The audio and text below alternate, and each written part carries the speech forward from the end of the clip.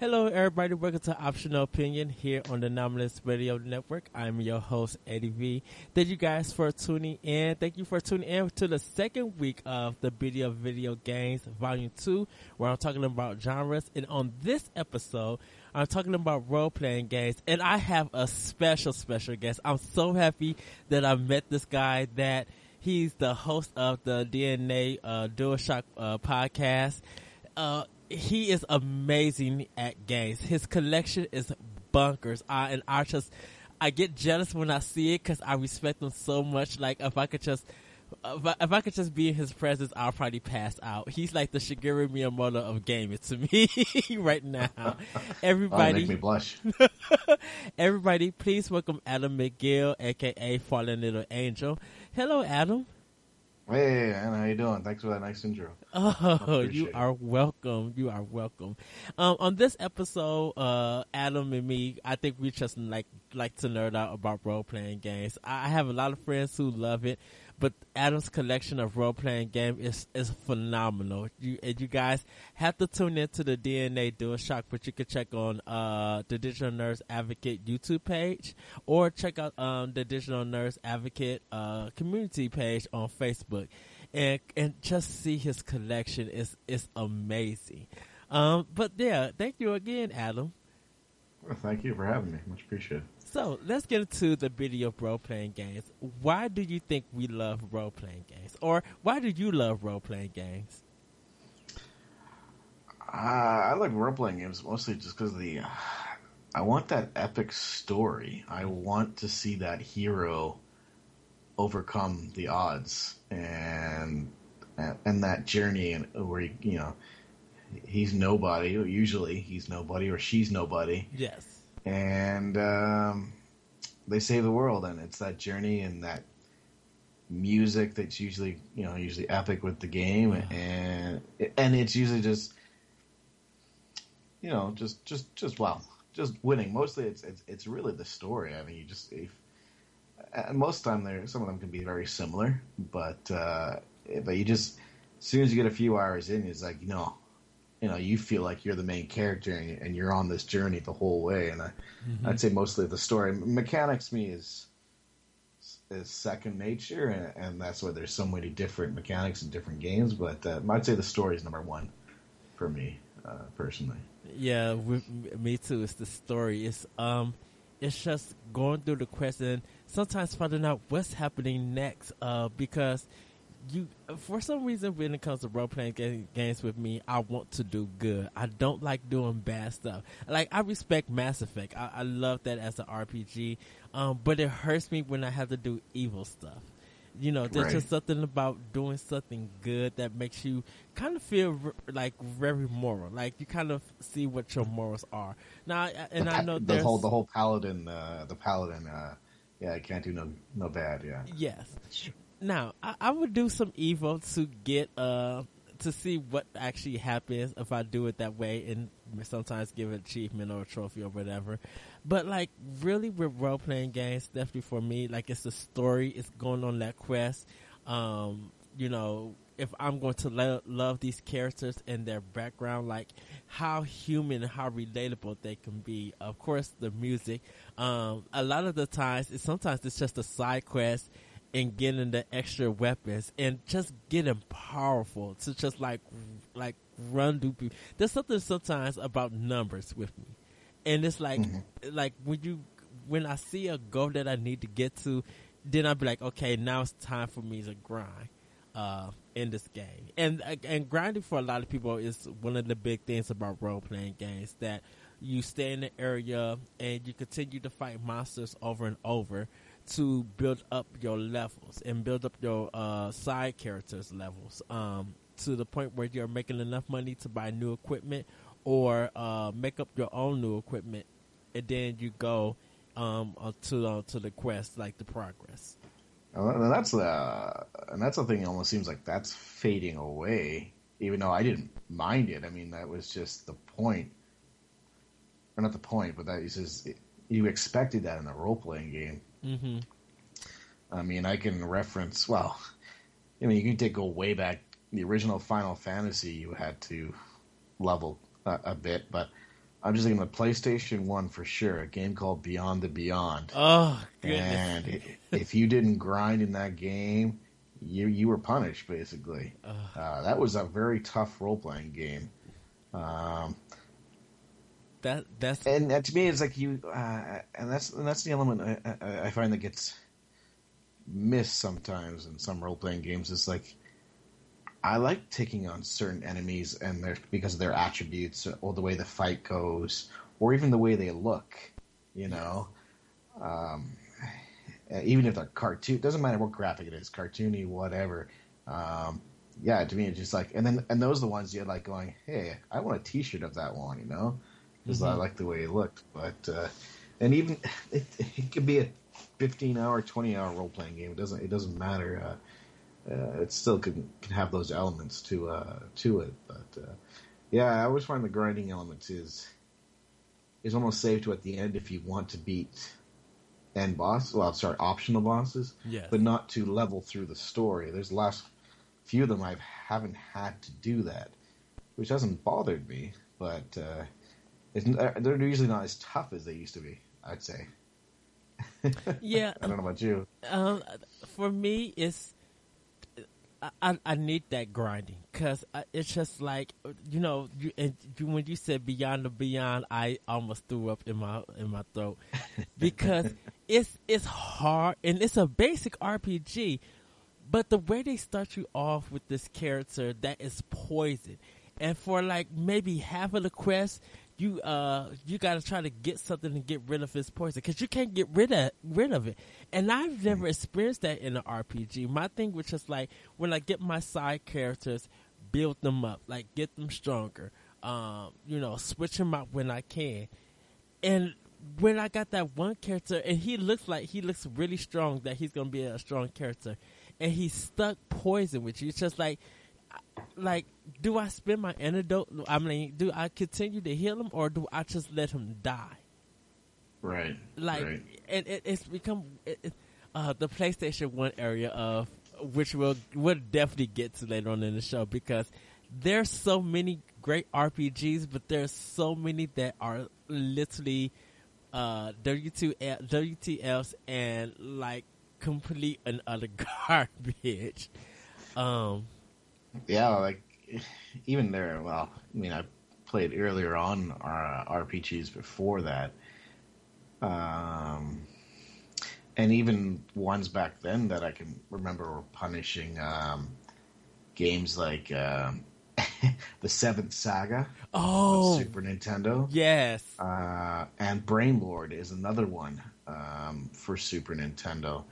I thought were probably two punishing role-playing games that required not your typical just pressing the button mashing and completing the fight, and so forth. But that genre, well, Super Nintendo had so many great role playing games. yes. But I almost seem to like the odd ones too. Like I can think of Robo Truck and Ogre Battle. Yeah. You know, Illusion of Gaia, or Eevee. Was it?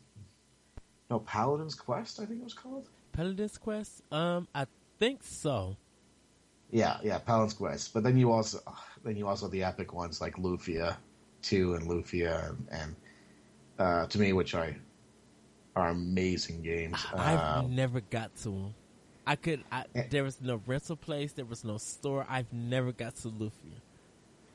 I'm trying to think of another one that was not. Yeah, Paladin's Quest was probably more difficult. Not difficult, but it was just more challenging. But then, you know, certain elements of the games brought in different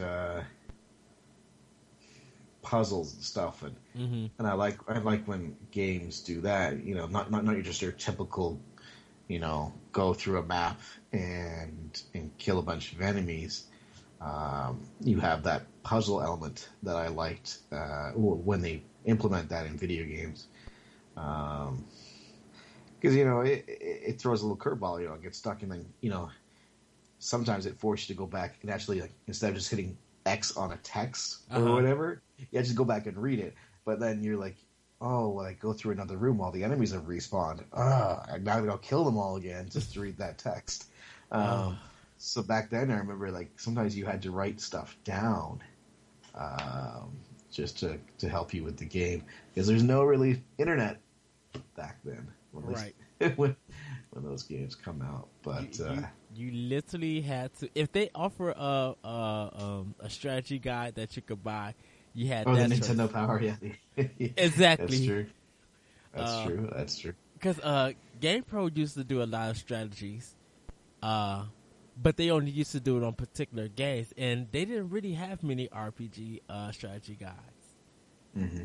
So, like playing the old 16-bit RPG, you had to figure everything out yourself. And let's see, I know definitely for me, the only two strategy guides I brought, like role playing game wise, was Secret of Mana and The Legend of Zelda, Ocarina of Time. That's later on. That's N64. But Secret of Mana was the only RPG book that I brought for any RPG that I played on the Super Nintendo. Because I got lost. I got lost. In Zelda. No, in the in Secret of Mana. Oh, okay. Yeah, I had beat a boss and I had to go somewhere else, and it didn't tell me. And I'm just like, where in the world is this thing at? So I actually bought the book, found out where it was, and it literally was like at the end of the game. And I was just like, oh, this is a mess. But yeah, Illusion of Gaia I played just for a little bit, and I like it. I wish I dedicated more time to it. So, let's talk about genre versus mechanics. Why games of today use the systems but aren't RPGs? So, what I mean by that is that something like Borderlands, it used a role-playing genre gimmick or mechanic of grinding. So, when you grind up, get experience points, you get go to a next level. The thing about it is that it's not considered as a role playing game because you don't really go through dungeons and find like an ultimate weapon to help you with puzzles or stuff like that. There is missions and quests in it, but it's not a straight story. Like like you don't go from town to town to town buying new equipment and stuff. Only thing that you could really buy is guns. You could buy some add-on things, but the main purpose of it is being a first-person shooter. It's not being like you're in a active time battle. So if you think Final Fantasy 3 here in America, that's an active time battle where you get into the enemy, wait for your energy line or a fight line to go up, and then you attack or make a decision. Right. Why do you think games nowadays are using, or there's actually a lot of games that use the RPG mechanic of grinding? It's quite a popular. It's almost like becoming the norm. The mechanic now in all genres, not just shooters or anything like that. And I believe there's kind of two pieces of that. One, it makes you, play more. Mm-hmm. And, it's that whole lottery type thing, or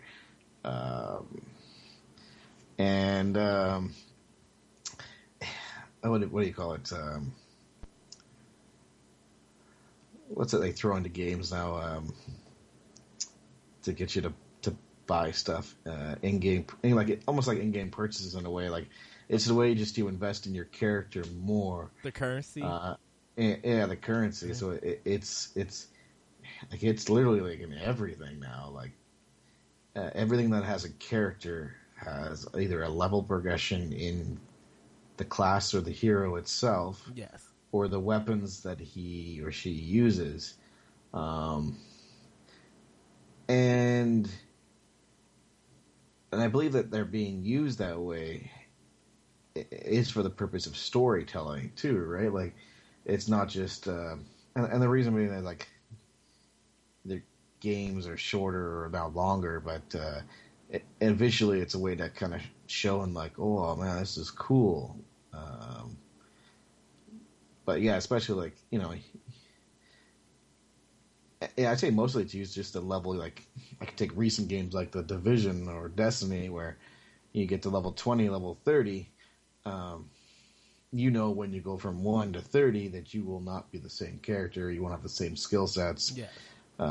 and so forth. So it's a way of progressing the character and the story at the same time if you build that mechanic around the story itself, which many games do. Um, but it's pretty much in everything now, and it's almost like the mechanic of that's. I don't know what year it came in, but he referenced Mass Effect, but with the guys at BioWare, where they brought in the active choice Yes. in games, not just role playing. Now it happens in a few other genres now where.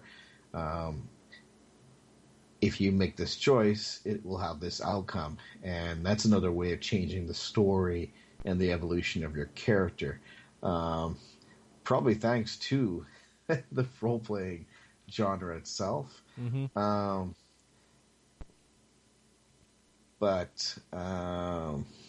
I mean, there's... And I feel like the role-playing genre has kind of taken a few things from the other side too, and especially with open combat role playing games, not just your straight up and down turn based, or even games like the Tales series where you're moving around doing attacks and stuff like that. It's just like, well, that's not typical role playing. Role playing is just you do an action and you know, and so forth, and it goes in order. So it's almost kind of weird to say that we do have these separate genres, but some of them, these games that come out these days, it's hard to put them in a category because they have different elements to them. Well, it looks like games like, let's just say, Devil May Cry. They see that more as an action game because the fighting in the game, you do combos and yeah, you're rewarded with currency of like bloodstones or whatever, and you use those bloodstones to buy new abilities or strengthening them. And you don't normally get that in a role playing game. Like if you get currency, if you buy a spell, you can't strengthen that little old spell. You have to buy another spell that's in that same frame but has a different name. That's the only way you'll have a stronger spell. And there are some role playing games that when you have a spell, you use it at a certain amount of time, it'll change it to something different. Like the Tales games. I think Tales of Symphonia, that when you continue to use a certain spell with Genus. It'll level up into like it'll level up into that same element, but it'll be something different. Like he has like a whirlwind one, and like when you match him with a different gem or something, and you could just use it at a certain time when certain uses are up or meets a requirement or something, it'll go to like a bigger whirlwind.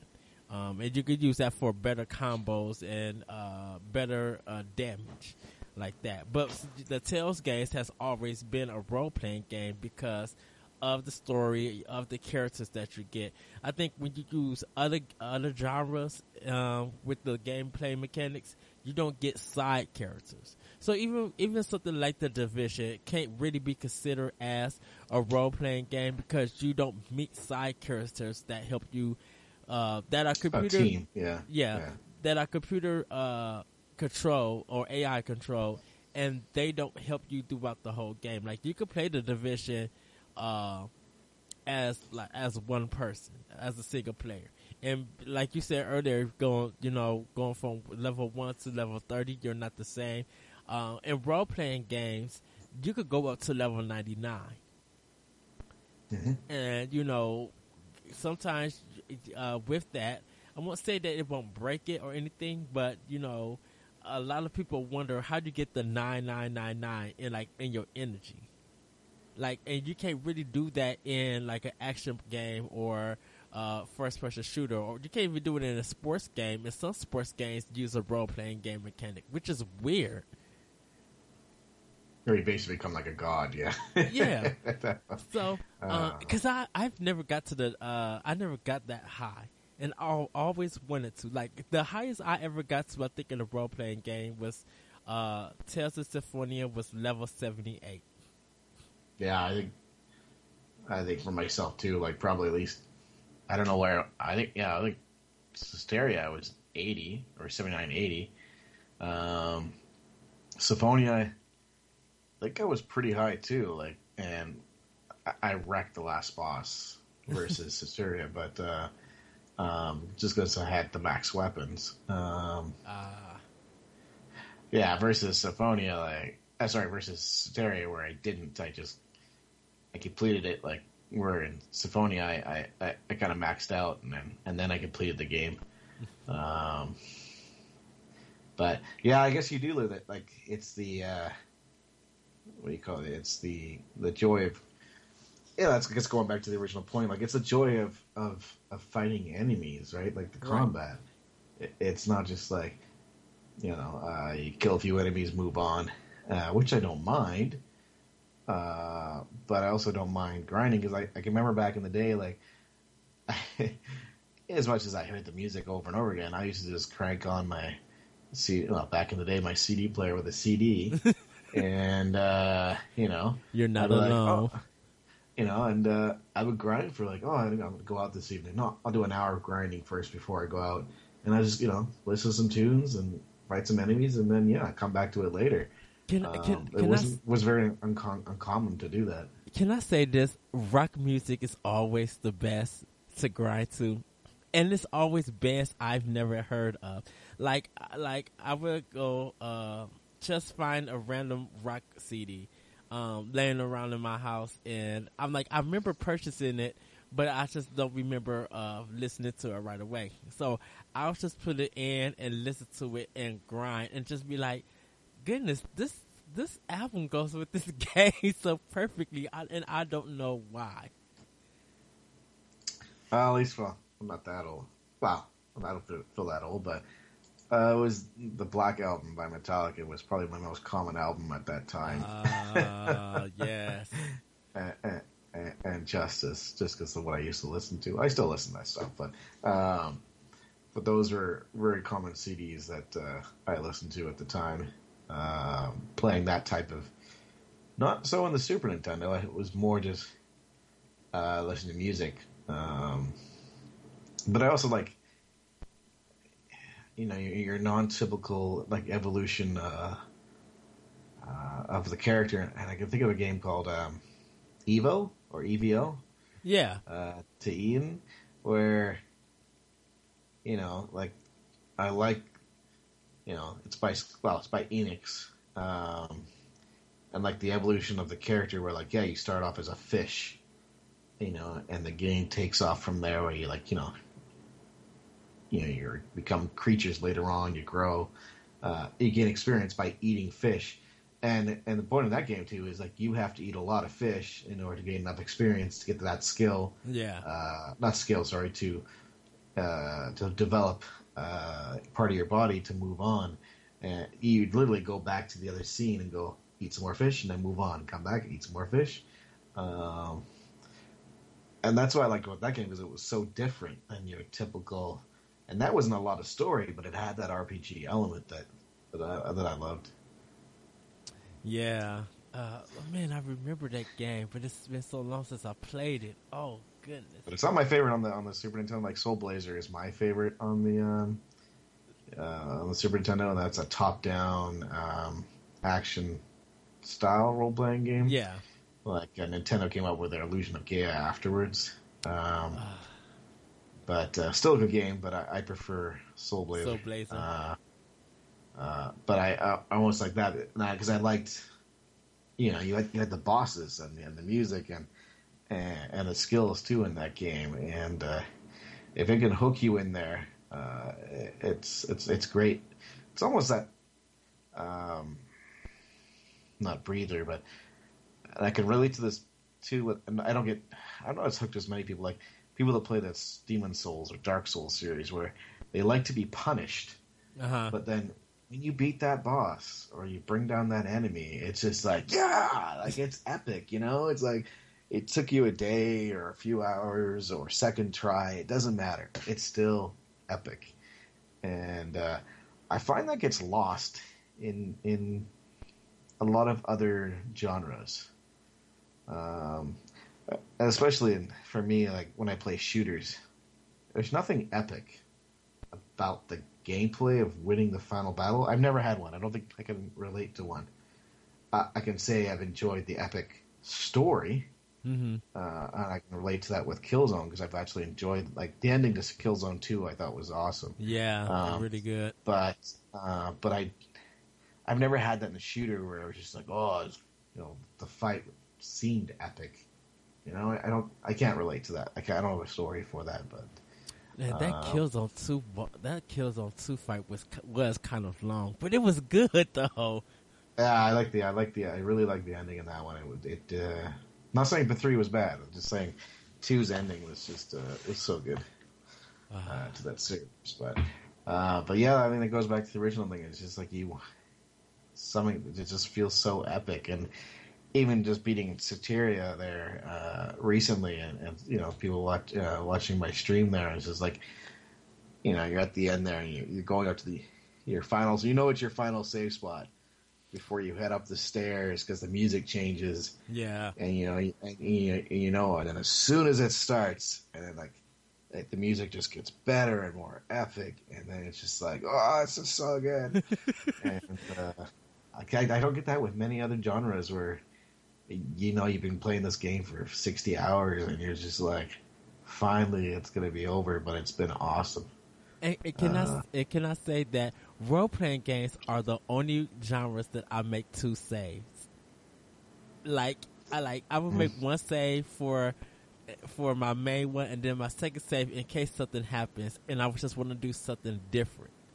Like, all right. Like, that only happens in RPGs. It never happens in any other games. Other games, I'll just be like, overwrite and then go on. Right. Now, I do want to take a side because I didn't put this in our notes, but I kind of want to ask you about role-playing games. What is it about religion that is like it feels like part of almost every role game RPG? Like, there's something about religion that I don't know if it's mystical or mystifies something supernatural or it's a story plot device. Like, what is it about, like, whether the religion is made up or not, what is it about it that makes some role-playing games?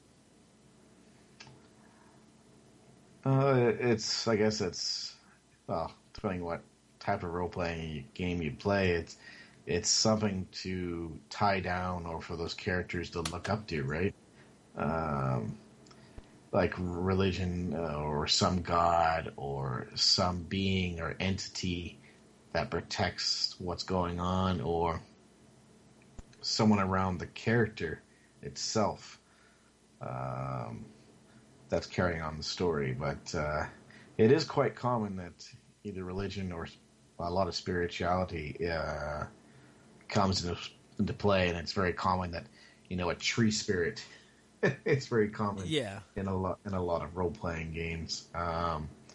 That's all tales. But it's I think it's just it's believing in something. It doesn't matter what it is or what they tell the religion or story around. It's not just them, who they are. There is. It almost like talks about like that life or what the game that you're playing through is. That's not it. There is some afterlife, or there is some higher god or place. But I think it's just a way to tie the characters to a story, really, and easily what good is. Evil is usually from the depths below.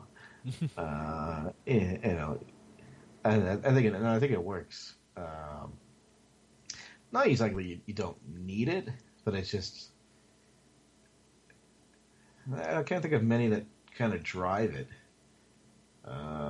Like it was just like the last game I beat Tales of Systeria, where the seraphims are pretty much spirits, and they are gods because they don't die, and they they live on, and some people that can see them, but just because they're living on and that great wonderful life, they still have to see the pain of watching the other side die because they can't, right? So Yes. It almost makes you wonder, would I love to see a story on that side of the fence of a role-playing game where you are the god and you're going through many lives? That would be interesting, I think. But yeah, it goes back to that companionship, and this is why you fall in love with these characters on that 60-hour, 70-hour journey. And spoiler, I don't know if it's spoiler. You should know at this point, but like anyone for nostalgia, I don't know if they play it now, but if you played Final Fantasy VII when they killed off Aeris in that game, you were just like, what just happened? Yeah. One of my favorite healers, or characters in the group is now gone. I guess we could take a little touch of that too, where like not many games do this, but they'll take one of your favorite characters or one you might have fell in love with, and they just take them out of the game. They're gone, and you're like, what? And some people get really upset about that. Yo, they really got upset about that. And then they were trying to make a code for it and say, you can get Aeris back in the game. But like, no, when her death was integral for the story. For the story. That's right. Actually, their Phantasy Star 2 did that also. At the end of the game, and spoiler alert also for that, when you get to the when you beat the last boss and you're on the ship and you're like in credits before it happened, your whole cast commits suicide to save the world. Like they sacrificed their not suicide. They sacrificed their whole lives to save the world at the end of that game. Yeah, I like that. I was going to talk about the ending to Soteria, but I don't want to because you haven't beat it yet. Well, I know it happened in Secret of Mana also. That's true. That's right. The sprite sacrifices his life. And we could probably speak a little bit about that. Characters sacrificing their lives for the story or for, to save everybody, like save humanity or the world. You just mentioned Final Fantasy VII, Aeris, like that was huge because I think people just didn't play enough RPGs, but because Final Fantasy VII was very cinematic in its storytelling, you would never think that a person like Aerith would get killed. And no, I don't know. There is a story that they said they actually, when it came to that point, they had to make a choice of who actually to kill off, because they was going to kill off Aerith or they was going to kill off Tifa. And I think they made the right choice. It's the right choice. And she just died too quickly, though, for me. Well, I mean, to me it was just epic because it also built and it's still referenced to this day. The great, yin yang duo of Cloud and Sephiroth. Like, yes, it's still like T-shirts galore, or whatever, and it's like, am I supposed to like a bad guy? But I like the bad guy. But then to that, I guess, this is what I like sometimes they do in some games, and this happens to Soteria, and I won't tell you why, where just because the person's a bad guy in the game, there's a reason why he's the bad guy, and the story changes that on you, and in the end you end up feeling like sorry for the bad guy, because if he didn't have a choice or something was cast upon him or whatever. But meanwhile, you've gone all that journey of trying to kill someone, and then it's like, what do you mean you're not going to take care of him? But you know what? It's almost like the end of Tales of Grace's F, where the main bad guy, the enemy that you're really trying to go after and stop, the main character, because you haven't played Grace's F, right? No, yeah. Okay, so I'll get to it. I'll get to it at some point. Okay, so I can't really, just like Systeria, I can't really. I might forget. If you want to talk. One of the things that happened to the main character is that he kind of shows a side of humanity, and for something to like that actually happens in it, he has to kind of like open himself up to show this humanity to him. And then I'm just going to stop right there because you have to play the game to figure out what he does. Right. But so now you tell me I gotta play that now. Right? Yes, Grace, you would love Tales of Grace's F. You really will love it. If you can catch it up on sale, it might even be cheap on PSN, like a digital copy. I do own it for PS3. Oh, yeah, then pop it in. Yeah, give it a go. I think you would like it. I would say that you might get addicted by the special moves in here, because there's a list of different special moves, and you got to get a certain number of points to get it completed to keep those special moves. And once you do it, you can switch out to something else. But it keeps adding so much that the game could turn into almost about 150 hours of just grinding to get that whole thing completed for everybody, for all your characters. So it really is long. That's why when I get into Tales of Systeria some more, I'm definitely going to be like, I need to play this probably after. I just need to set some time off and go on vacation to play this game. So yeah, I was doing 3 or 4 hour sessions, and let's say I did 18 parts to it. So yes, and everybody, please go to Fallen Little Angel on YouTube. Yeah, on YouTube. Yeah. Okay, it's all one word, correct? Yeah, or both. You'll find it. Yeah. Okay. All one word.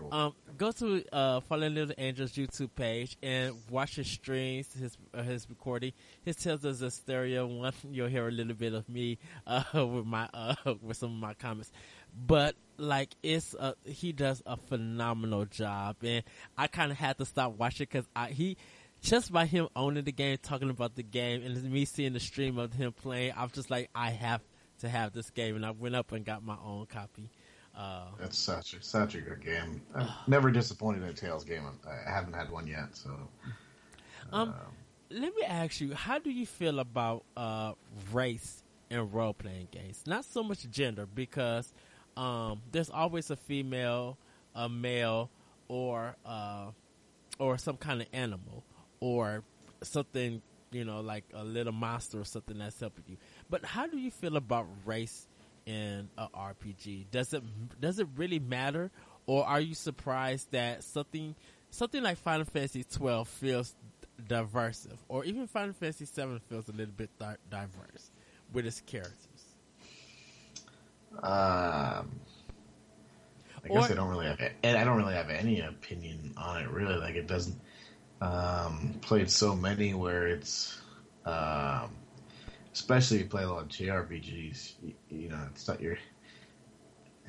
It's almost like, I wouldn't say it's not typical, but it's a very common theme that's being used for all characters at that age. But I'm trying to think of role-playing games I've played recently in this generation, or that have anything outside of white and like on JRPGs, but I don't really see that. Like in Final Fantasy VII, you have a mix of everything. Comes to pets and black and white and so forth like that. But I don't. It's not a common it isn't a common theme, I would say, in role playing games.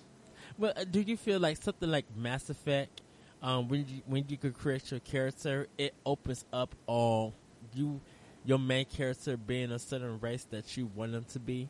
Like, does that feel good? No, that doesn't do. And when I've seen it used, it's usually the stats or the choice that you made at the beginning Mm-hmm. based on race is meaningless when you get to the end or a few hours into the game. Um, but animals kind of treat that as, they're treating it as a race, but they're also treating it as a class, or Okay. a class with skill, right? Yes. Class with stats in the way of Dungeons and Dragons would. Um, but I will say we don't see a lot of black heroes in role playing games, or Chinese or anything like that, because JRPGs almost look like they're all white anyways. Right. They have a special style drawing, but yeah, there's good point, good reference to FF7. I never kind of thought about that with. Um, it did feel like, yeah, like diversity, like it was a mix, not just white heroes with different hair colors saving the world. I think that kind of added, especially when I think of Barrett. I think he was a pretty cool character with a big gun. Yeah. Um, but I also like sometimes. I mean, that's just the way it is. Sometimes even the bad stereotypes, it's like, oh, they gotta have a cigar in their mouth and they gotta talk, a certain way. But if it's not offensive into the story, I don't mind it. Okay. But I don't think it is treated as a huge deal. But when it is used in certain games, I think it's more related to class than Okay. anything else. Because Uh, I know when it comes to like having favorite characters and stuff like that, and kind of wrote a blog about this, which is like race really doesn't matter, and I'm kind of in the same boat like you. Like race doesn't matter to me; it's the characters and their like background, where they came from, how they react to certain things. Like if they're going to be good or be betrayal. Like I think there's just so much other stuff that goes on within the character that race is so minor to me. Like it really doesn't. It doesn't make a difference. Like I love this character because of sometimes this art design or sometimes how this character is changing and evolving throughout the game. Like stuff like that, means more to me. right. Okay. Yeah, it's yeah, I agree with you too. Like it's especially in the RPG genre, it means nothing. A lot of it's driven by, depending on the style of the game, class, depending on what game you're playing these days, or just that's the hero that you're going to be. There is no choice. Yes. Um, but I do like in some games where you know you, and I kind of think of I think Dragon Age 1 especially, where you could have not picked up or picked up certain characters on the way. Like where your party could have consisted of, 3 or 4 people, but if you made this other choice, you would have got this other character, and the outcome and choices of your game have now changed. I like when that happens. Oh, yeah. And yeah, especially like Morgan, or thinking of the first Dragon Age game where, yeah, like you could have a healer right away, or you could have a healer a few hours later in the game based on your choice. So I do like when games do that. Okay, cool. Now we come to the portion, the debate of the Legend of Zelda, and really, what this debate is about is the Legend of Zelda a role playing game or not? And if you check on the digitalnerdadvocates.com, I have wrote a blog about this of why I think it is and will always be a role playing game. For me, because of growing up in the NES days, uh, that was considered as a role playing game. I know a lot of people want to consider it as an adventure game, but adventure games were something like was like you just make a choice or you type in something or you solve like a puzzle, like a point and click adventure. That was adventure games to me. Where I feel like the Legend of Zelda, you visit a dungeon, there was a story, you did quests, and the hearts that you get your were like your leveling up system. And when you got your new weapons, that was like the progression for you to get stronger in the game. So it wasn't a typical run into a random battle and fight kind of RPG, but I felt like it was an action RPG. What about you, Adam? Yeah, that's a good point that you made at the end, where your role playing game doesn't really have to have walk 4 steps, walk 5 steps, and fight an enemy.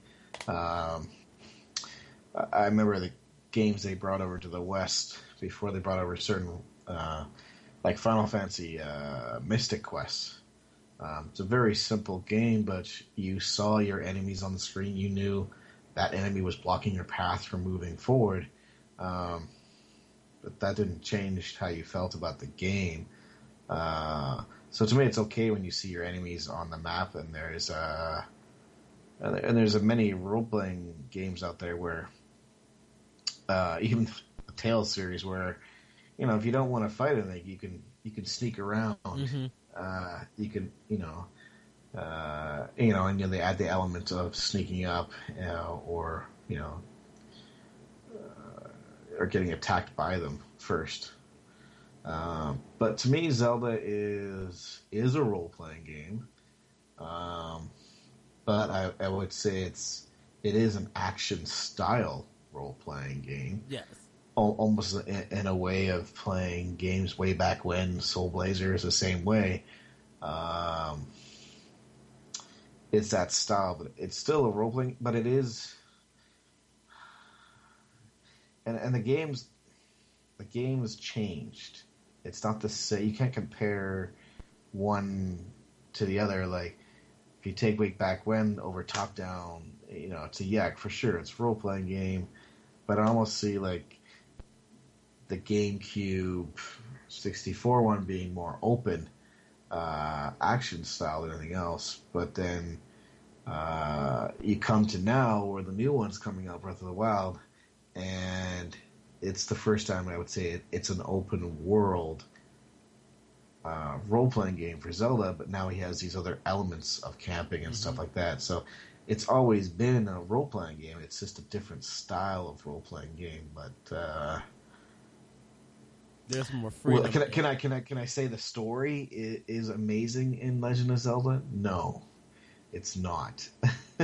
Well, it's a very simple story. It's not knocking it for that, but it's extremely.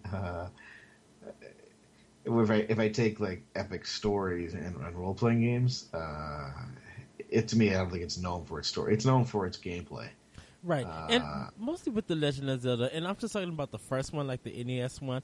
And I agree with you. I didn't like the second one.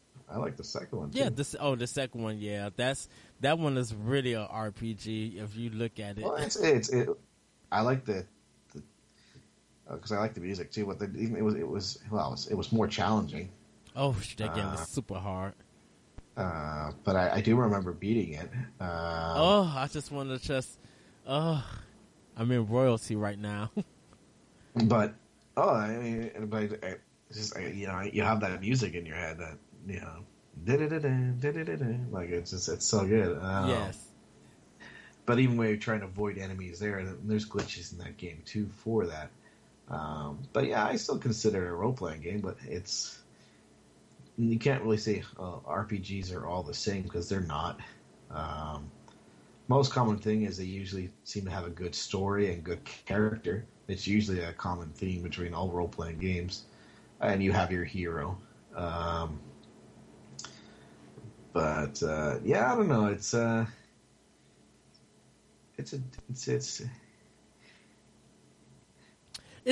me it's kind of weird to talk when you're talking about Zelda. Is like it's almost the fact it's always the same game.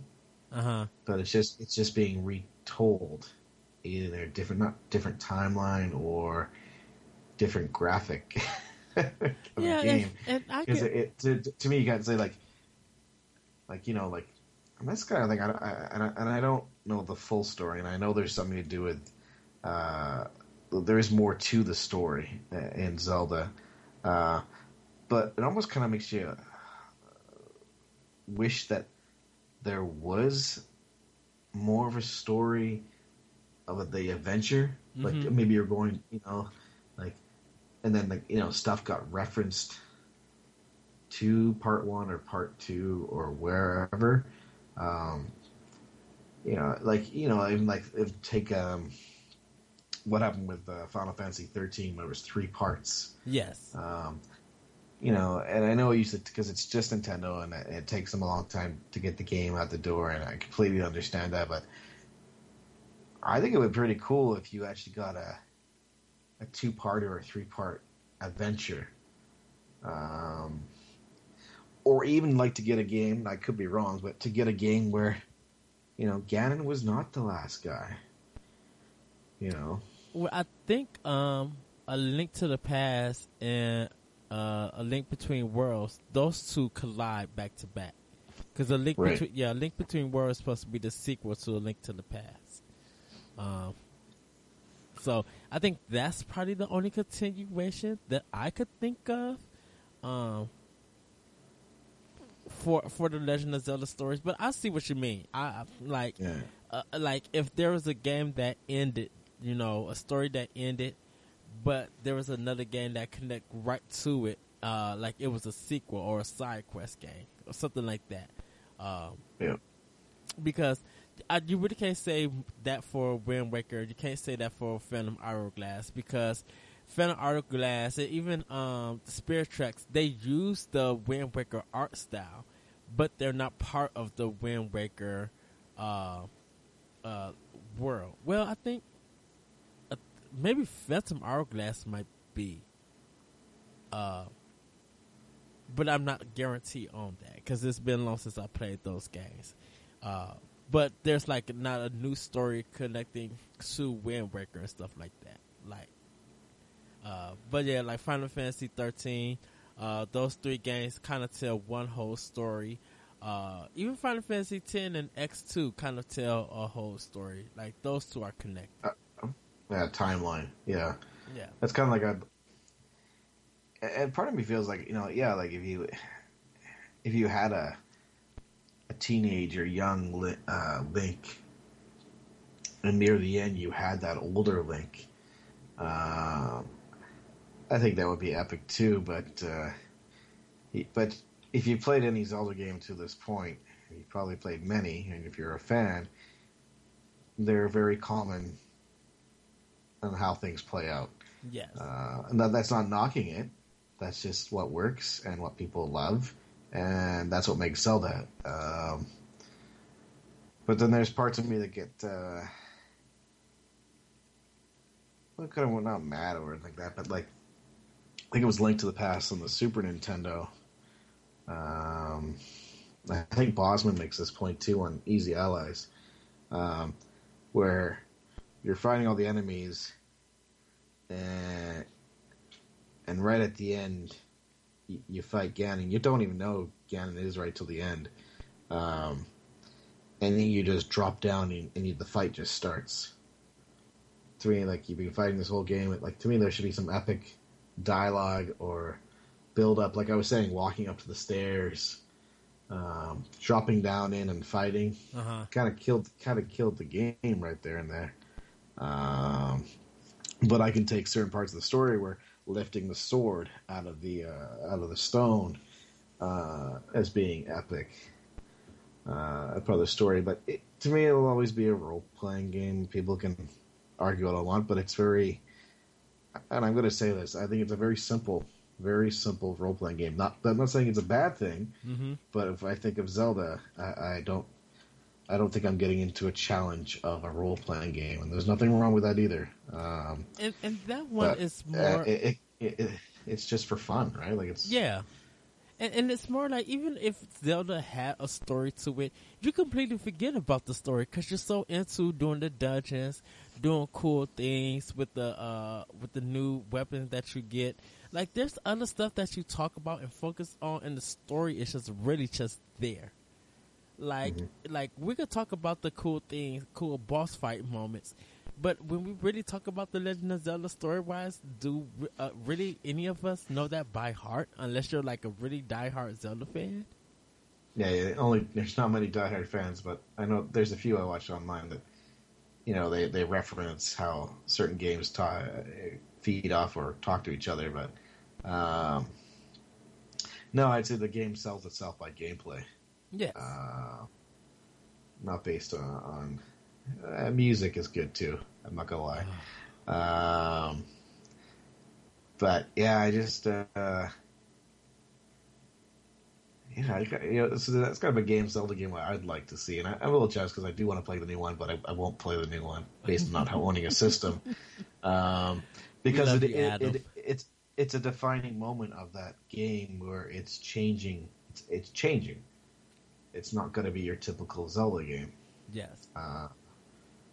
Jumping being one of the key pieces. But I have references on NGR and a few other shows. Like, even if they just did it once, I wouldn't mind that. Or even they probably just butcher this anyways. But I'd like to see that cool movie or game that's realistic, just to see what it looks like. Even though the game is beautiful, like the way the game Breath of the Wild looks right now, yes. Amazing. That's all I'm gonna say. Can I Beautiful. say I will watch an animated movie in the Breath of the Wild art style. Like I would just watch a whole 45 to an hour and 10-minute presentation. Like if Nintendo ever decides to do that, I will watch that. Sorry about that. Well, it's kind of like what's that movie? Princess Mononoke or Mononoke? Mononoke. Mononoke. Yeah. One of my favorites. That's a beautiful movie too, right? Yes. It doesn't. Well, I'll watch anything as long as it's entertaining and good story. But sometimes when I go that genre, you always have that annoying child voice. Oh, because I could have recommended The Boy and the Beast, but then I like, let me not say that, because when you said the child thing, you would kind of want to beat the child in that movie. But The Boy and the Beast, with the child, which is one of the main characters in there, he has to have that attitude, and you see why. It's such a good movie. So, let's get into games that define the genre. And this one, some of the games will be are on the list that you read this week, and some of them are just completely some of our favorites that we feel like that define the genre. So, Adam, I'm actually going to start. I think for me, definitely is Chrono Trigger. Chrono Trigger kind of changed the way of role playing. Fighting mechanics of actually seeing your boss and not having to go to a different screen to fight him. Like it was there. They got into their fighting stance, and you just went out and fought. And you were only 3 people. And it dealt with time. Like there wasn't a lot of games that dealt with time. Or set like just in a medieval setting, and I think Chrono Trigger changed all of that because it just covered so much, and it introduced new game plus. So Chrono Trigger for me definitely defines one of the games that define the genre. What about you?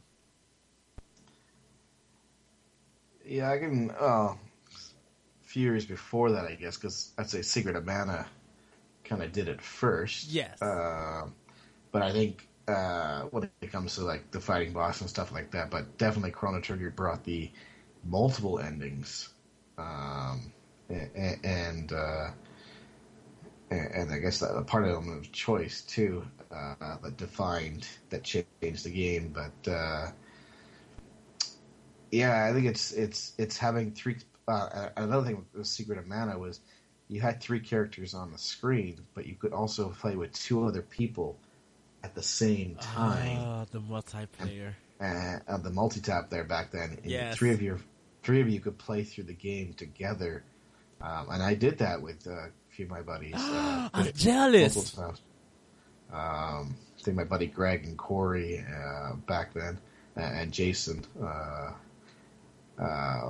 Many memories of just having sleepovers and playing the game. And that would be like, oh, next Saturday you want to come over, and yeah, for sure, whatever, because it was just a defining game. And there's many times. Kind of goes to another topic, but like almost watching someone playing a game before Twitch came around. Yeah. You just go to your buddy's house and watch him play a game. And many times just watch him play a role-playing game, like, you're invested as much as he is or she is, and you're not even playing the game. But before that, games that define... And it could come from... They're pretty sad now, because I think after that you had... it's almost like that era, too, with Super Nintendo. It's like you got your... This is where you got multiple kinds of role-playing game. Yes. And then you got different styles of... You could even think of Earthbound, where that was a quirky, weird role-playing game with candy and whatever, but it was still a fun game. It's very challenging. Yeah, it was. I can remember having just a tougher time. For some reason, Paladin Quest sticks in my head for some reason of being tougher and stuff like that. But games after that were like, the obvious one is FF7, and we talked about that. But I think Tactics is one of those games where it was a turn-based role-playing game, and I've beaten that game many, many times, because I remember just playing it, on the handhelds too at some point. I think that changed the genre too a little bit of how, a role-playing game can be just more than, move your character around, from screen to screen. It's battle after battle, so I think that was the defining moment. And then that's pretty much what brought on games, Disgaea. Yeah, Disgaea. Yeah.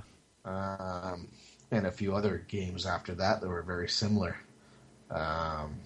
to that. So I'd say most of the Final Fantasy games have either defined the battle system or the gameplay itself. Yes. And especially the PS1, they did that multiple times on a few of their games. So I go Tactics, I guess, for me. But and Final Fantasy VII brought in the multi-disc for role-playing games. Like, that's true. Is that when they brought in cutscenes? Yeah. I think when but Final Fantasy VII, yeah, because that was a. Yeah, because I used to close your eyes. I can still picture like the train Midgard going around, and that's why everyone got excited during that whole press conference last year with showing that off, because it's the song and the I guess the visual is nostalgia and memory. You're like, and that game became a lot of people's first RPG ever, which shocks me. Be like, there's tons of great RPGs that you guys could have played before Final Fantasy VII, but I find it cool. But I find it so odd. I thought there was a lot of games after that. You think of Vagrant Story, Chrono Cross. Chrono Cross could just stay in the garbage can that it came from. Profile. There's ones that you don't like too, but I like Wild Arms and Breath of Fire. And, okay, let's address Wild Arms. Okay, I thought that game was hard from the get go. Like, I don't feel like they give you a fair chance to even grind or build up your character. I feel like they take off so much energy at the beginning of the game. Just like, really, like, you guys could go easy on me as enemies. Like, and that's kind of how I feel about Wild Arms. That's the problem that I have with it.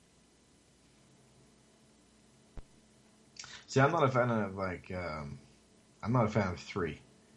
Oh no, 3 is horrible. I didn't like 3 as much. I can't remember. Alter Code F, I think it was called, or something like that. I can't remember that one. I don't think I played 5 on the PS2. I don't own that one, actually. I have to try and get that.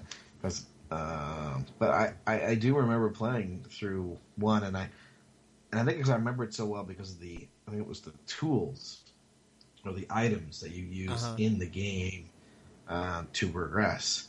And I like that when they do it in role-playing games, and Tales does that too. I like getting not just a skill that you use in combat, but a skill that you use in the open world to either open up a door, or to get across a plane, or set something on fire.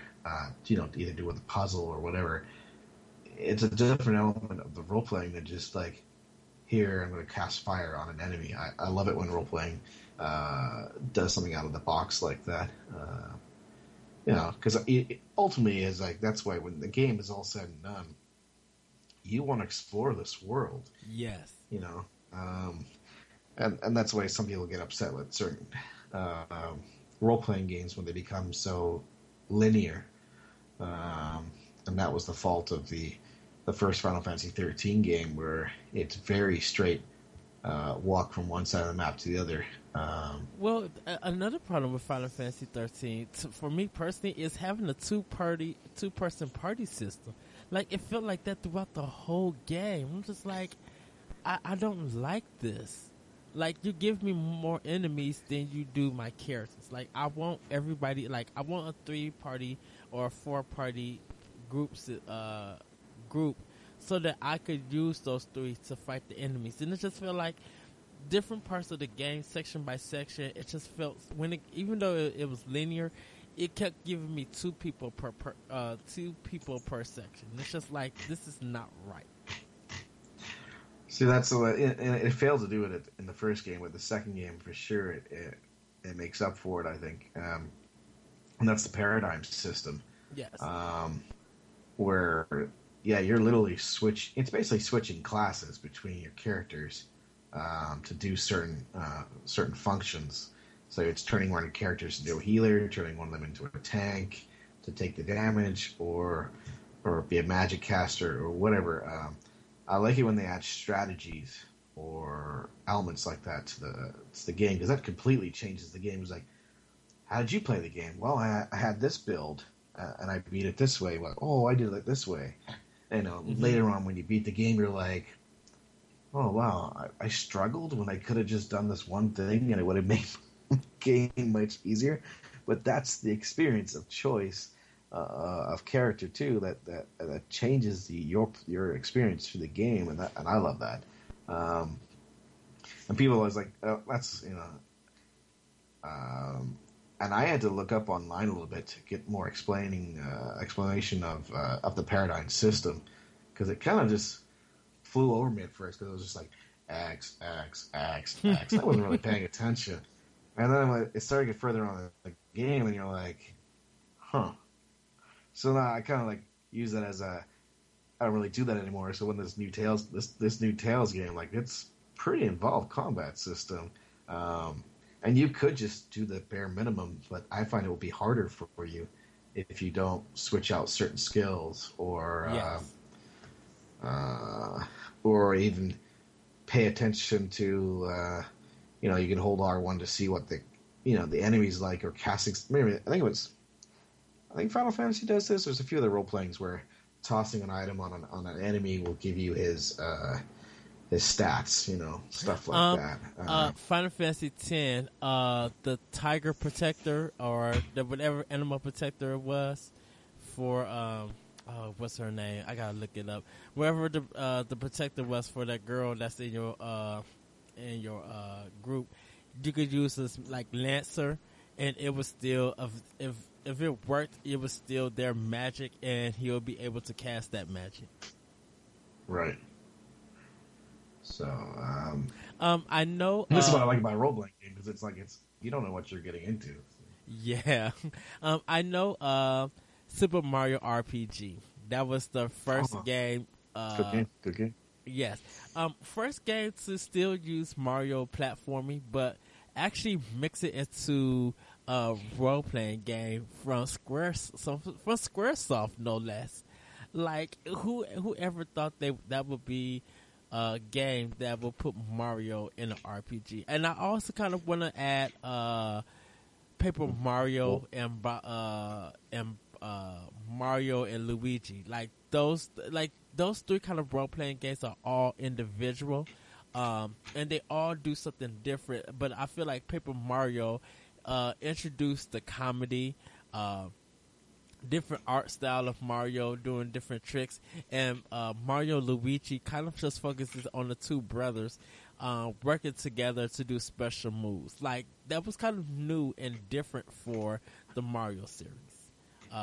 Definitely for a first party company with Nintendo as Nintendo.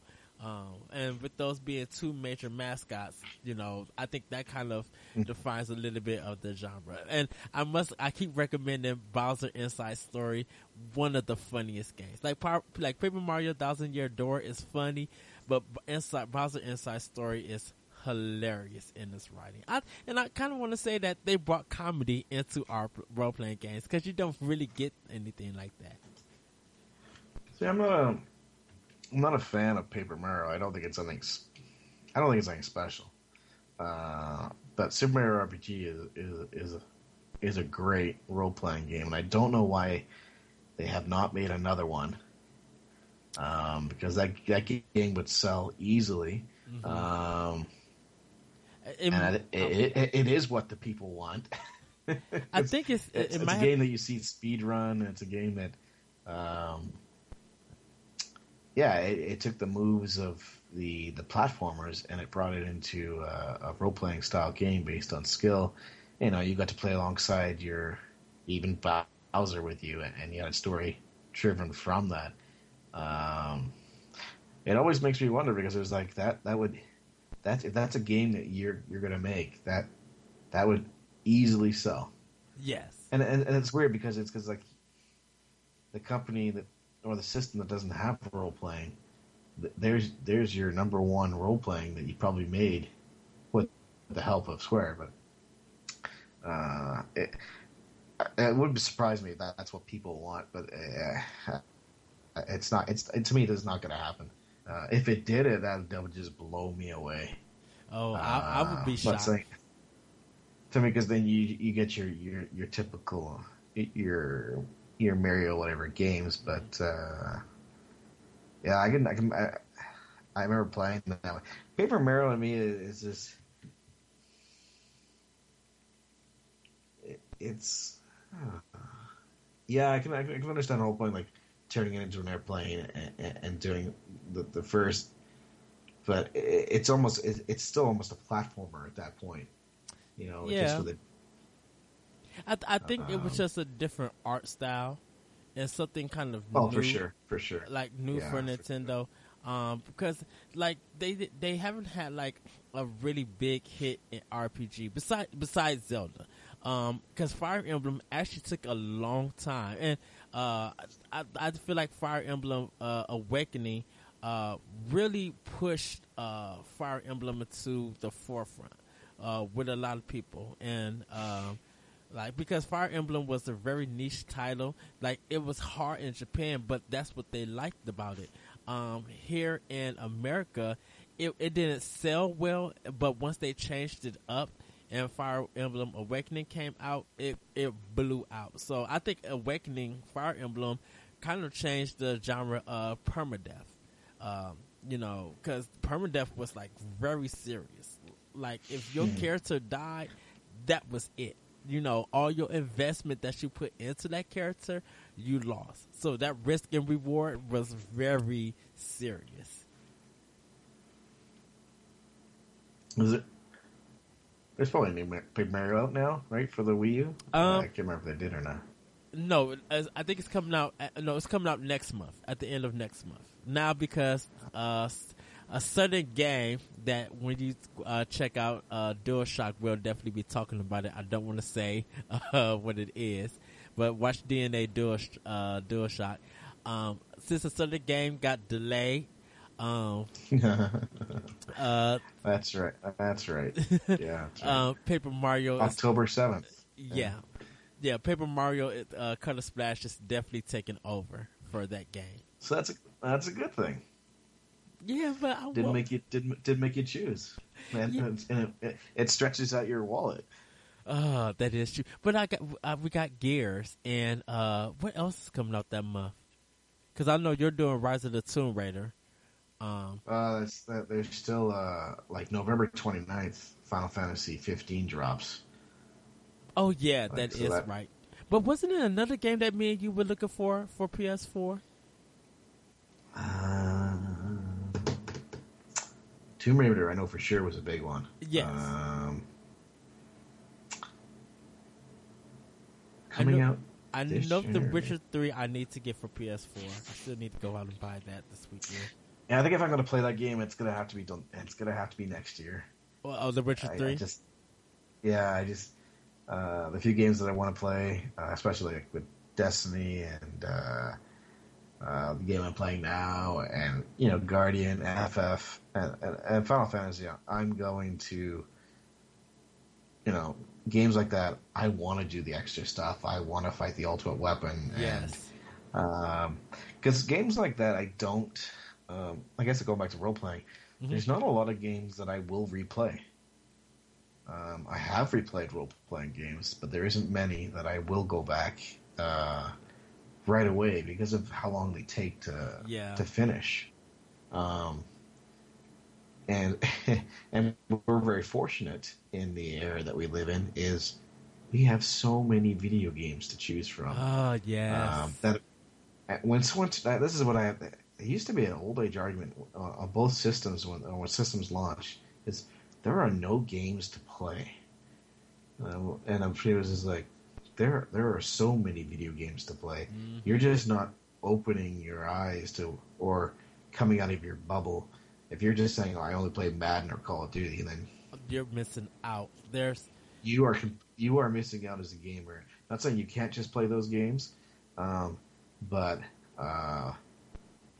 And I have been in that niche way back when because that was limited. But now with there's so many good games out there. I still need to finish a Persona 4. To me, it's time. I don't have enough time to play the games. That's especially a father of two kids and working and stuff like that. It's just I have this amount of time in the evening, and most time I sacrifice sleep just to get my enjoyment out of the games. But I wish I had the time. But I do joke. My wife and I do joke about that. We do remember 5 or 6 years ago, and. we might not go out all weekend long. That's just maybe to grab a Slurpee or something like that. and we would game from 9:30 in the morning until like midnight. Oh, just game all day. I just remember we played WoW together at Lord of the Rings and Age of Conan, and because she didn't really play video games back then. She played The Sims until I introduced her to an MMO, and then she got hooked. But I do kind of miss those days. But now I almost kind of like 4-hour sittings and then taking a little break and then coming back. But I will say that what I like about this generation is the social aspect. I do like playing with people as co-op, not competitively. That still bores me. Like someone's like, "Oh, you lost." Okay. I'll reference Overwatch. I gave it a chance this weekend, but I'll save my opinion for that on DualShock. I need to hear that. I they dropped it in my queue for my Xbox One, and I didn't even touch it this weekend. I knew I wouldn't have no time to play it, and I didn't plan on playing it, so I cannot wait to hear what you have to say for it. Yeah. So yeah, watch DualShock, everybody. Watch it. But going back to the genre, I guess for now it's almost those RPG elements coming into other games too. Like, and I see that game like Mass Effect, where RPG elements have defined that genre and game. It's not just your typical RPGs. I'm not saying JRPGs have taken a back seat and they don't sell, but certain ones that people didn't like back then, and reference Persona, where Persona now is a mainstream title that people know of. And back then, I remember in PlayStation 1 where I'd be like, hey guys, I played this game, and they were like, oh, that's terrible. Yeah, it's too challenging, or it doesn't look fun at all. But I'll be having a blast playing it. Persona 1. It's almost like I like to be punished. I don't know. Yeah, Persona 1 was weird to me because I had never heard of Atlas at that time. I can admit that, and their style of role playing game was different than what I came to know. And I did rent it. I did give it a try. I think it is available on PS3. I think it's available on PSN. And I kind of want to go back and play it again and give it a fair, because I think now I understand how a Persona game should be played. I think I understand it better, and having that more understanding, I could go back and play it. Because Persona 3 FES is perfect. Persona 4, I need to dive more in, and I can't wait for Persona 5. But Persona 3 FES, just going through that dungeon, leveling up, keeping my relationship. I actually kept my relationship with one girl to get my Link all the way to like level 8 or 10. I think that's what it was. Like, I stayed with one person throughout that whole game. I didn't cheat or anything.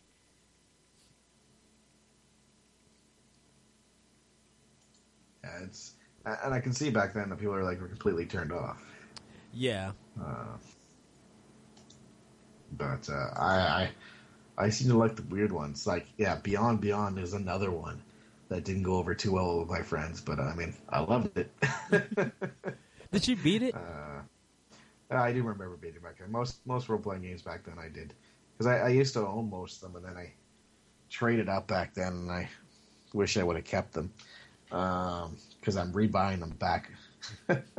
Almost at the same price, or just a bit less, because I get deals every now and then. But now I gotta ask you: did you try Star Ocean on the regular PlayStation 1?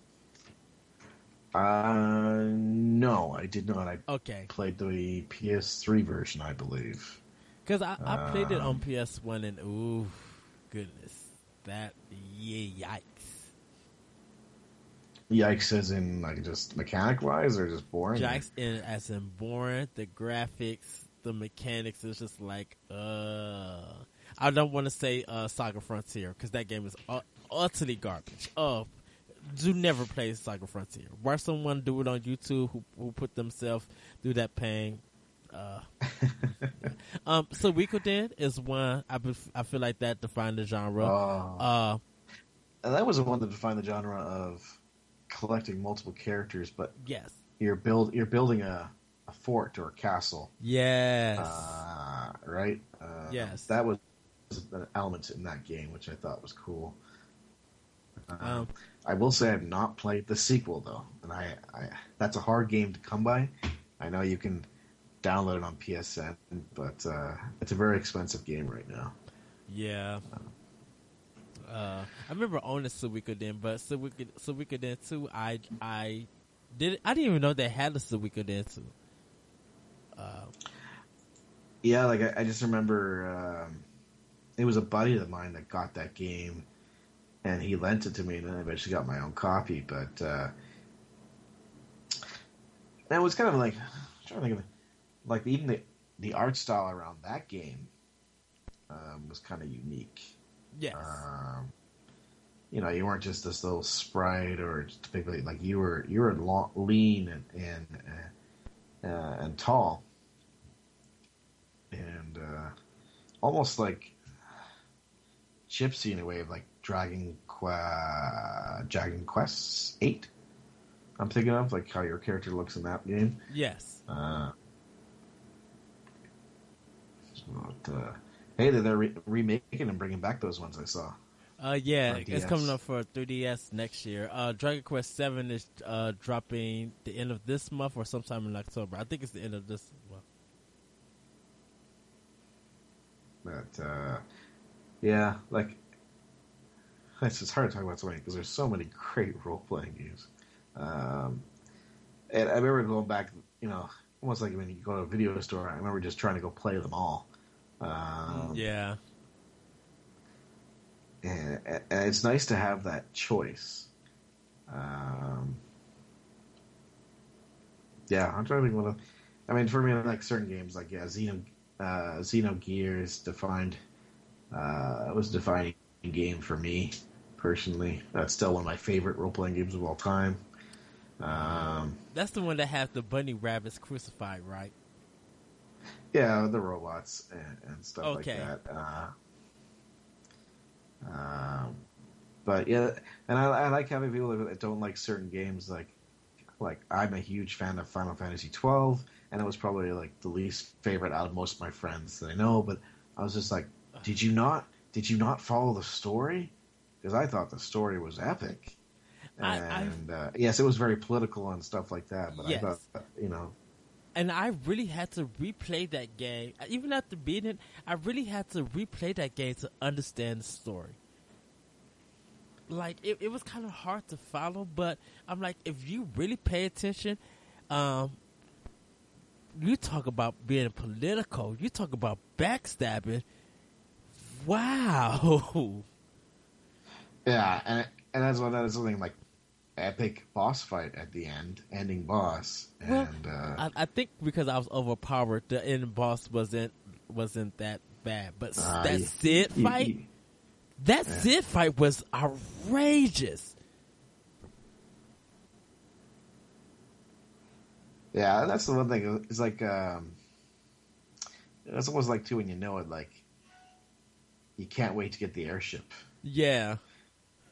And that's where part of me is. I don't know why I was expecting it, but like in Tales of Symphonia, you get like an airship to go between the worlds, and I was kind of waiting for that Tyrion, but I'm like well, you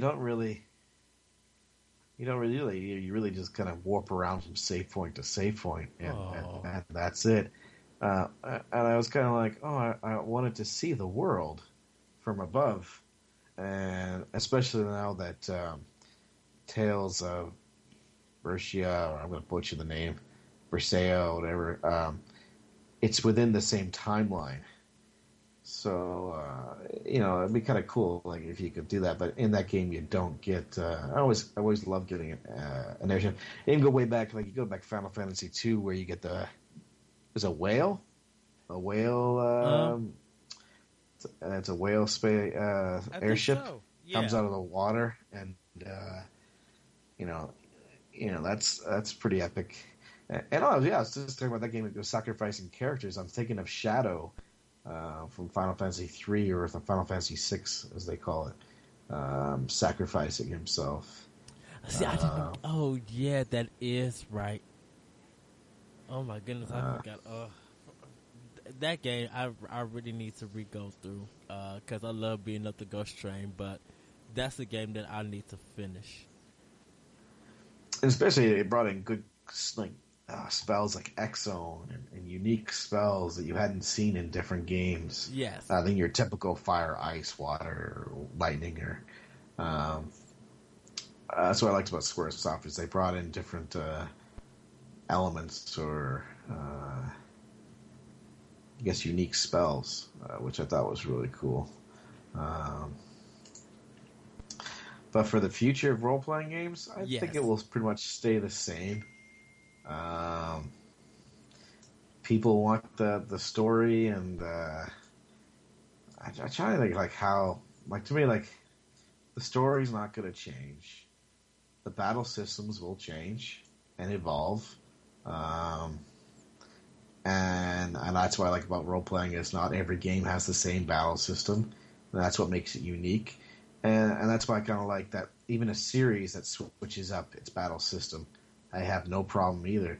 Because then, I mean, that's when you can judge. You're like, oh, I really liked it because of this one, and I'll reference a game like to me like Final Fantasy VIII. Loved the story, did not like the battle system and the I gunblade. agree. I didn't like it, but every other one, I loved it. But I loved the story in that game, so I still played through it. But I just disliked it. It just that one didn't work for me. Um, and that's what I like about role playing games is like it's not. I'm not saying there's nothing wrong with your typical, waiting to fight or hit the action. There's still a niche for that. Um, but to me, your graphics are going to get better. I think your combat systems are evolve. Hmm. But it's still going to have the same formula. That to me, that's not gonna change. Um, but to me, like when I get to the stage now, it's just like I wish they would go back and remake this game, or Yes. same formula.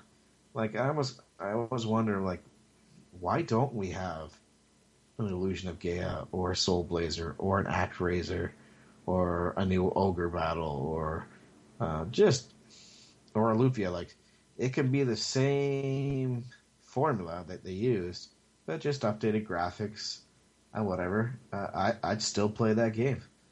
Um, but yeah, I don't know.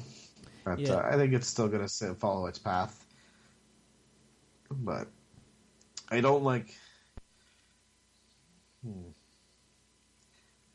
I still want the the JRPGs to stay the way they are. I don't want them to conform to Western.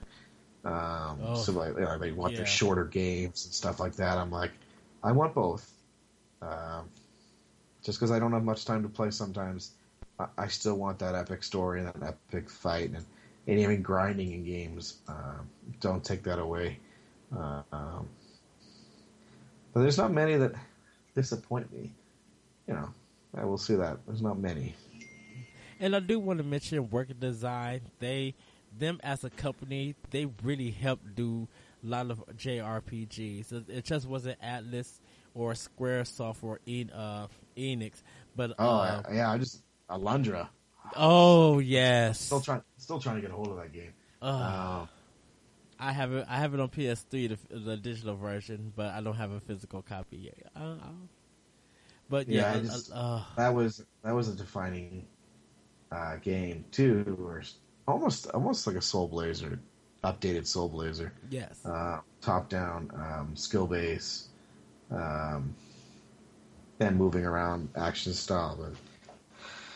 But yeah, because I was just thinking that the logo that was just in my head, Working Design. I'm trying to think what other games that they did come out at that age. Um, But uh, not Arc the Lad. Let me check it. Yeah, because Working Design, they were kind of big on the Sega Genesis, and they were big on the Saturn. Like they had a lot of good oh, yeah, titles. they got the guys from Luna. That's it. Working Yes, Designs. That's it. It's like, yeah, what do I know? Like, duh. Yeah, because they started with TurboGrafx 16, Sega CD, Sega Saturn, and PS1, PS2. So famous for Luna for sure. And I'm trying to think what else that I played of theirs. That Ark the Lad. Yes, I did play through. I own the PlayStation 1 games, but I've never played through them. But I did play through the PS2 ones. Um, And then the Magic Knight Ray Growlancer. Earth. That's what it was. Yeah, Growlancer is a game I see out there. It's like Lunar, where it's like almost $100 for the game itself, because it had that crazy came in a big box, and that's what I liked about it. I don't really see that now, where like the role playing games used to come with like a cloth map, Yes. you know, or like a cool pin and stuff like that. Discussing collector's edition on day one is a whole another can of worms, but back then you had your collector's editions, and they actually meant something, and those were pretty cool. I can think of the Lunar ones especially. But yeah, they were. So they defunct in 2005. Yeah. And that's when Gaijin Works came. So, yeah. But with that, with that, everybody, that is the show. I want to thank my special guest, Adam McGill.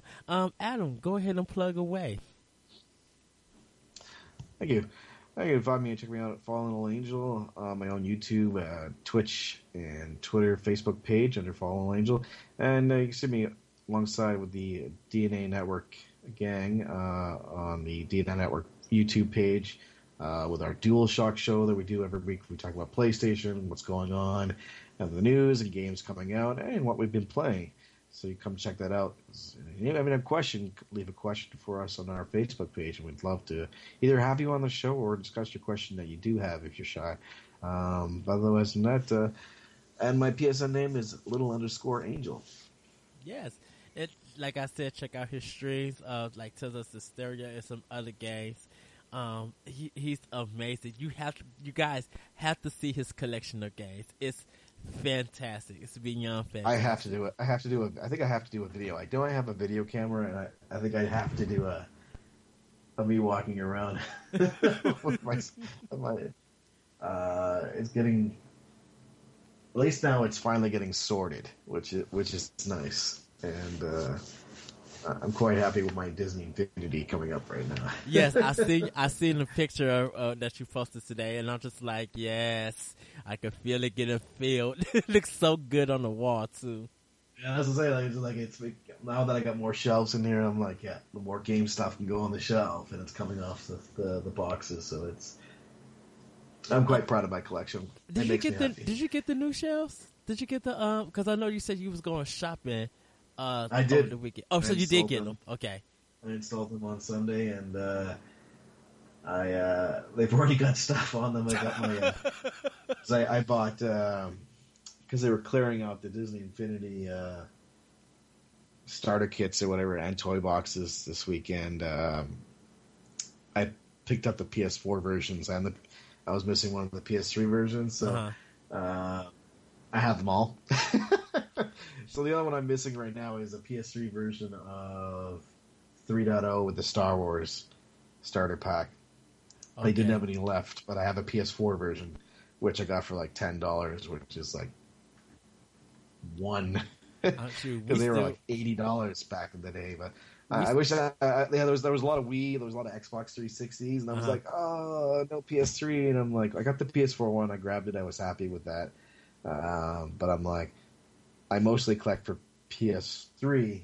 When I'm like, I'll look online if I can get it dirt cheap, I will. But I'm not gonna rush to get it. But I'm like, it has to complete my PS3 collection. Because I know I have a lot of the PS3 ones, but I don't know. Do they run on the regular PlayStation 3 in Canada?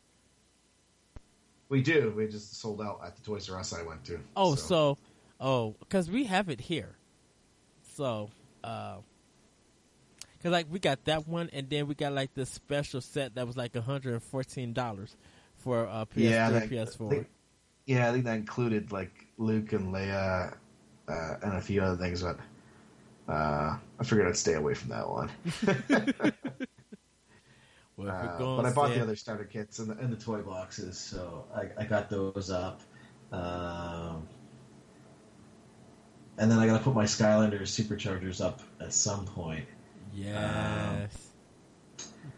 But I think I might stop there for a while, because that kind of ate the wallet for a bit, and I want to get back to building more of my collection on PS3. But I am noticing a lot of my GameStops. I have a lot of the games, but now I'm more seeking deals than anything else. Oh, in Canada, yeah. Yeah. I'm literally 700 PS3 games, and it's epic and awesome. But now I'm like kind of going after the mainstream ones now because I have a lot of the rares. So like games I'm referring to that are mass produced, like your Call of Duties, even your BioShocks, whatever. So recently I picked up a few of the Call of Duties because they were literally $3 or $4, and there's like 15 of them on the GameStop shelf. Dang. That's the time when you buy games like that. But I still see new games come out, and some of them are like $40, $50, and I just wait because I know no one's gonna buy it. Exactly, and then just wait for it to go down. And I just wait for it to go down, and then I'll pick it up. But I will say, like, usually if it's a niche role-playing game like Trials of Cold Steel that just came out this week, there's probably me, maybe another person that probably bought that game, or they probably didn't get many copies in the store. I know they had a few Vita copies too. Cool. But yeah, like to me, that's good. Like it's good when you go to a place that knows you, and they save something for you, which is kind of cool. So that's awesome. Well, you guys can check out this podcast, Optional Opinion, and more at the Anomalous Radio Network.podbean.com, SoundCloud, iTunes, Google Play, and other podcast apps. Thank you, Adam. You guys can check out last week's podcast with me and my special guest, John O'Hagan, about the beauty of sports games. And next week, got a special guest to help me talk about platform games. So tune in to that. Once again, thank you, everybody, for reading all the blogs. And let me know what you guys think about role-playing games and the beauty of them. You can email the show at myop2comment@yahoo.com, MYOP 2 COMMENT@yahoo.com, and you can follow me on Twitter at ThatRetroCode. And with that, everybody, we are out. Peace. Thank you all.